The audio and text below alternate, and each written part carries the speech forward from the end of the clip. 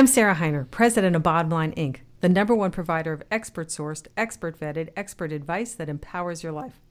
I'm thrilled to be talking today to Dr. Andrew Hill, founding director and lead neurotherapist at Peak Brain Institute.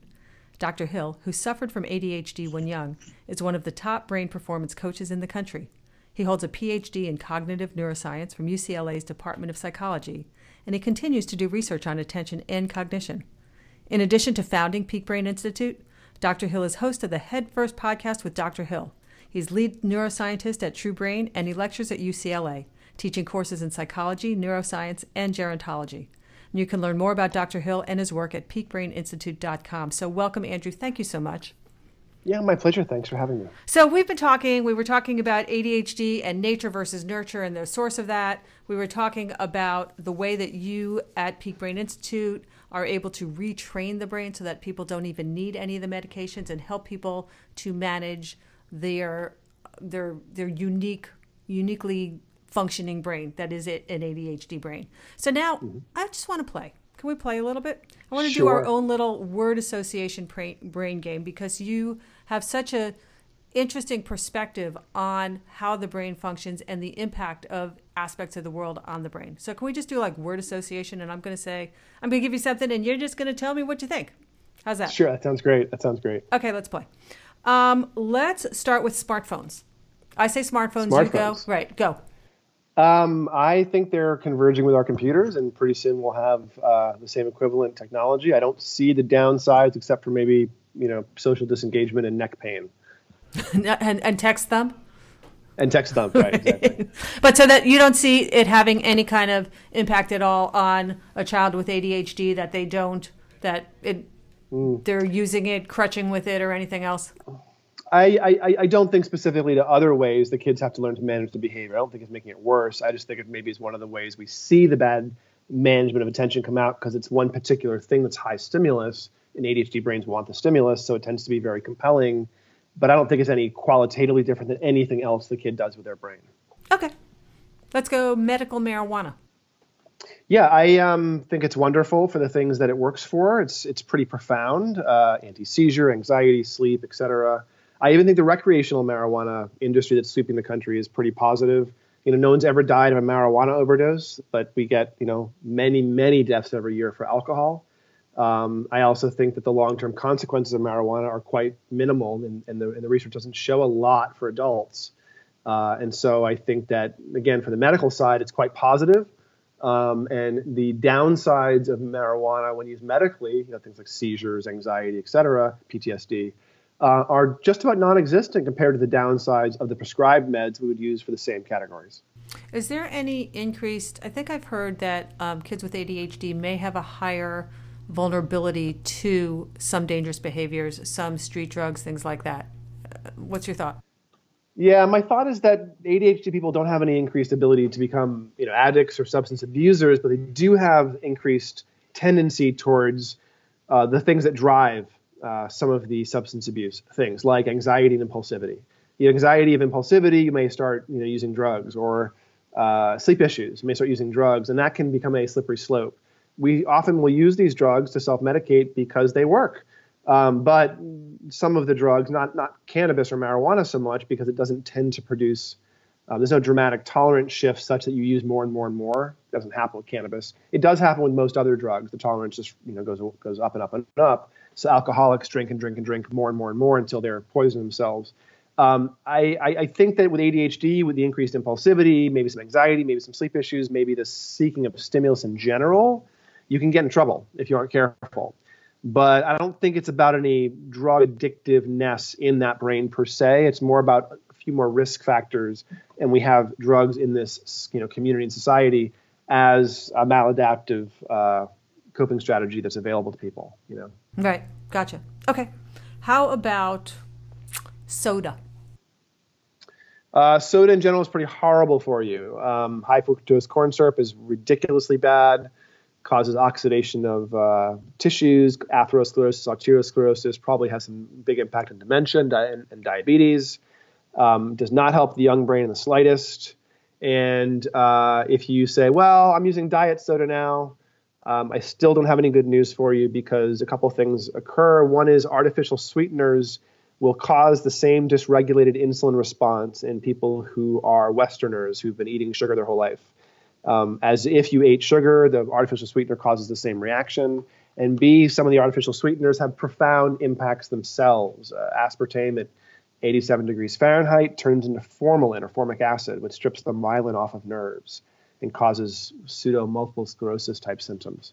So major problems in artificial sweeteners, major problems in high fructose corn syrup, and even things like agave, where it doesn't have any essentially glucose, so it's almost all fructose. Fructose, when it's that high, has no insulin response in the body, which people think is good, just causes fatty liver disease really profoundly. So you shouldn't be having sweeteners, essentially. So even the agaves and even the, how about stevia, same thing? Horrible. So well, not stevia. Stevia doesn't get metabolized, and it seems to be relatively innocuous. So you can use it, but stevia is hard to dose, and you have to kind of be careful. It's really bitter. But yes, will use of stevia these is okay. Will use of these things exacerbate symptoms of ADHD or behavioral issues? Probably not. There's no real good evidence that sugar exacerbates ADHD. It'll help the brain. It won't help the brain, become resilient. Certainly, there is some evidence that artificial sweeteners cause hyperactivity to ramp up in a few people that are sensitive to it. So that's it's not a causal factor, but again, that's artificial sweeteners, colors, not sweeteners. So sweeteners can cause problems in terms of brain health. They don't necessarily elicit ADHD, but they aren't going to help it either. Right. Okay. How about parental attention?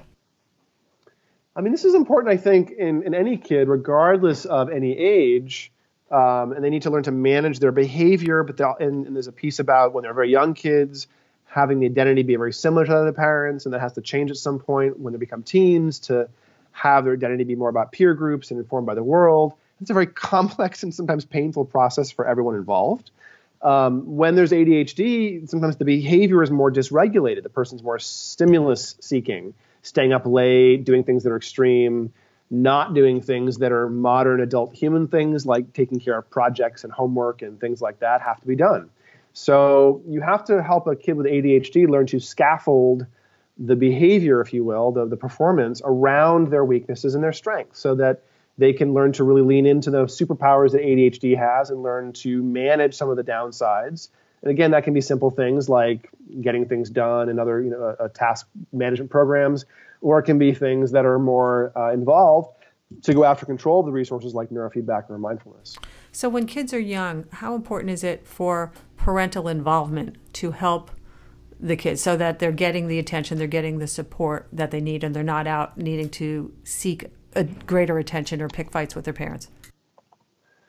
I mean, it's somewhat important, but you're not going to be able to tell a kid to not have a reaction. I mean, I grew up profoundly ADHD, and I can't tell you the thousands of times my dad would roll his eyes, get frustrated, and say, "Think before you speak. Think before you speak."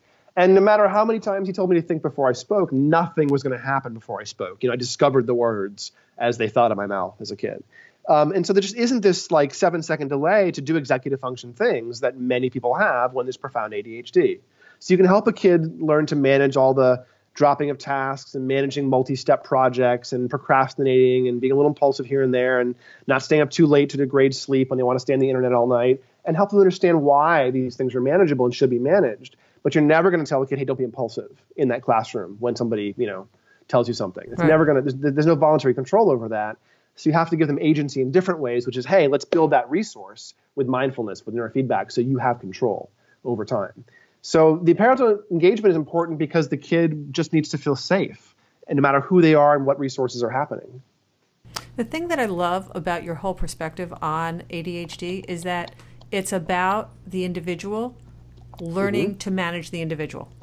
That they Absolutely. have to own themselves, own their brain, own their characteristics, and it's not going to come from the parents, and it's not going to come from the drugs. It's really, this is who you are, buddy, and it's up to you. No matter what, I keep throwing all these things at you, thinking that diet's going to impact it. Parent's going to impact it. Parent doesn't pay attention that it's going to be an impact, and you just keep going back to, it's up to the person.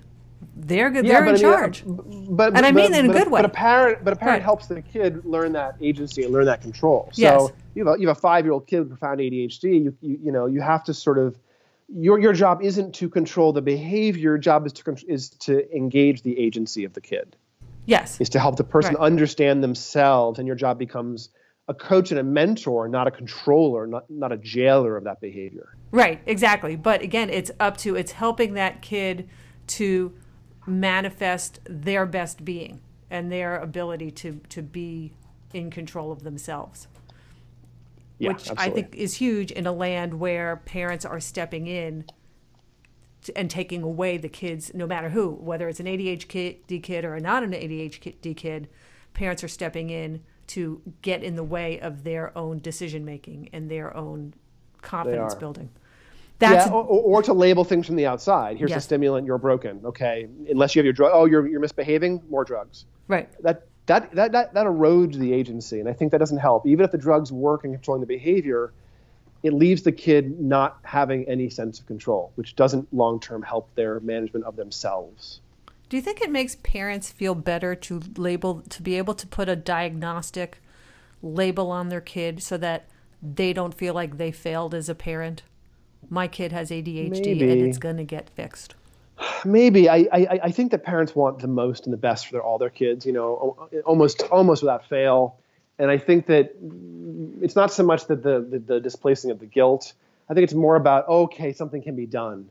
So great, let's label it because now we can do something, be it a stimulant or whatever. I mean, if you have a genetic disease and you were going to die at age 20, you may not tell your kid that. If there's nothing you can do about it, I would with my kid, but you might decide not to if it's your kid.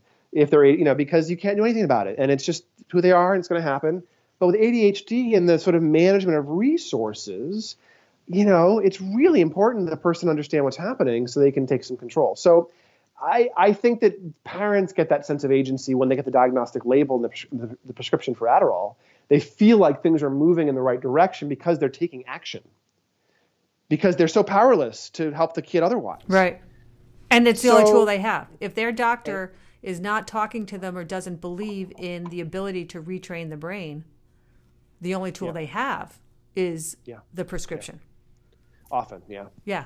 All right, so let's do a couple other of these. Let's talk about insomnia for a second. How about insomnia and ADHD kids?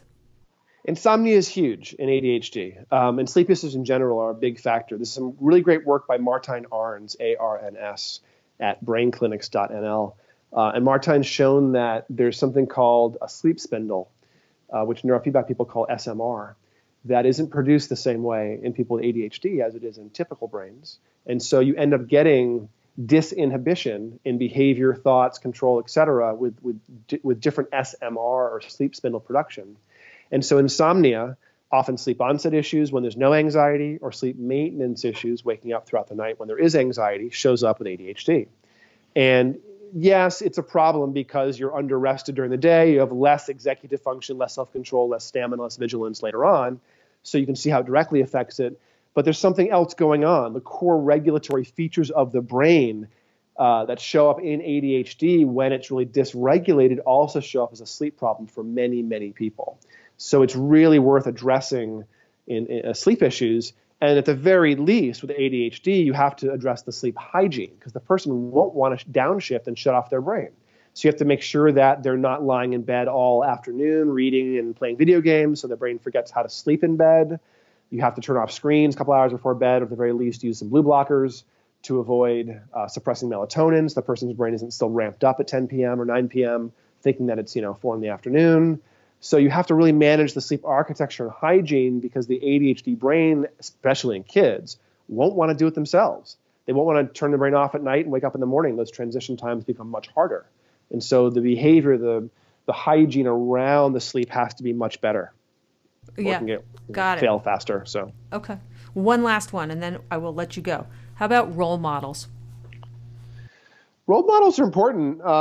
It's important in ADHD, I think, for people to know who have it, kids to know, that it is this sort of superpower that comes with some kryptonite, And you can look at all your favorite actors and musicians and athletes, and many of them will have ADHD, and that does not stand in the way of anything you're doing as an individual. So knowing who your role models are, because ADHD is a normal human feature, I don't think it's useful to say, oh, here's my ADHD role model, but it may be useful to go, oh, I have a superpower, therefore, what things do I find most interesting? And knowing that you can apply your superpowers towards learning, towards facts, towards information, towards patterns in a way that other people won't be able to, allows the person with ADHD to really sort of lean into any topic in any area they find interesting. So you really are able to chase, sort of passions with a lot of raw horsepower. And I would say, instead of finding individual, role models who prove to us that ADHD can be a success driver, I would actually flip it and say, look, if you got ADHD, you have all the resources. You just aren't as good at managing them. So figure out who you want to be like, what topics, what areas of interest you're into, and you will find, specifically with ADHD, the more interested and engaged you are cognitively with a topic, the easier things get, because the more that superpower comes online. So it's not about finding a particular role model, but it is about finding things that will engage your passion, because once the ADHD person becomes effortful with their attention and starts to really engage it, they have abilities that are profound, sometimes above average, that are ridiculously powerful. And learning how to routinely engage those is part of the challenge of having this kind of brain. Yeah, but the more I've talked to you, the more that I really see it as such a magical gift that simply has to get, as you say, managed. Exactly. All right. Exactly. Dr. Andrew Hill, thank you so very much. peakbraininstitute.com. Thank you, Andrew. My pleasure. Nice to speak with you. Great talking to you. I'm talking to Dr. Andrew Hill, one of the top brain performance coaches in the country, about the epidemic of attention deficit disorder. Staying focused in an increasingly frenetic world is just one of the many challenges facing our brains, as poor eating, sedentary lifestyle, and environmental influences increase the risk of depression, early onset dementia, memory loss, and stroke, not to mention the impact of traumatic brain injury on our brain health. You don't have to succumb to these challenges. The editors of Bottom Line have created an encyclopedic volume of super brain boosting secrets that can improve brain performance and reduce the risk of memory loss. We think that dementia and memory issues are old age problems, but the damage actually begins decades before any symptoms are seen. Don't be a victim. Learn what leading researchers and experts are telling their patients about staying sharp. Bottom Line Super Brain Boosting Secrets is just one of their many books on helping people create abundant health. Go to bottomlinestore.com/boost to order your copy today and use the promo code podcast for 20% off. That's bottomlinestore.com/boost to order Bottom Line's Super Brain Boosting Secrets today.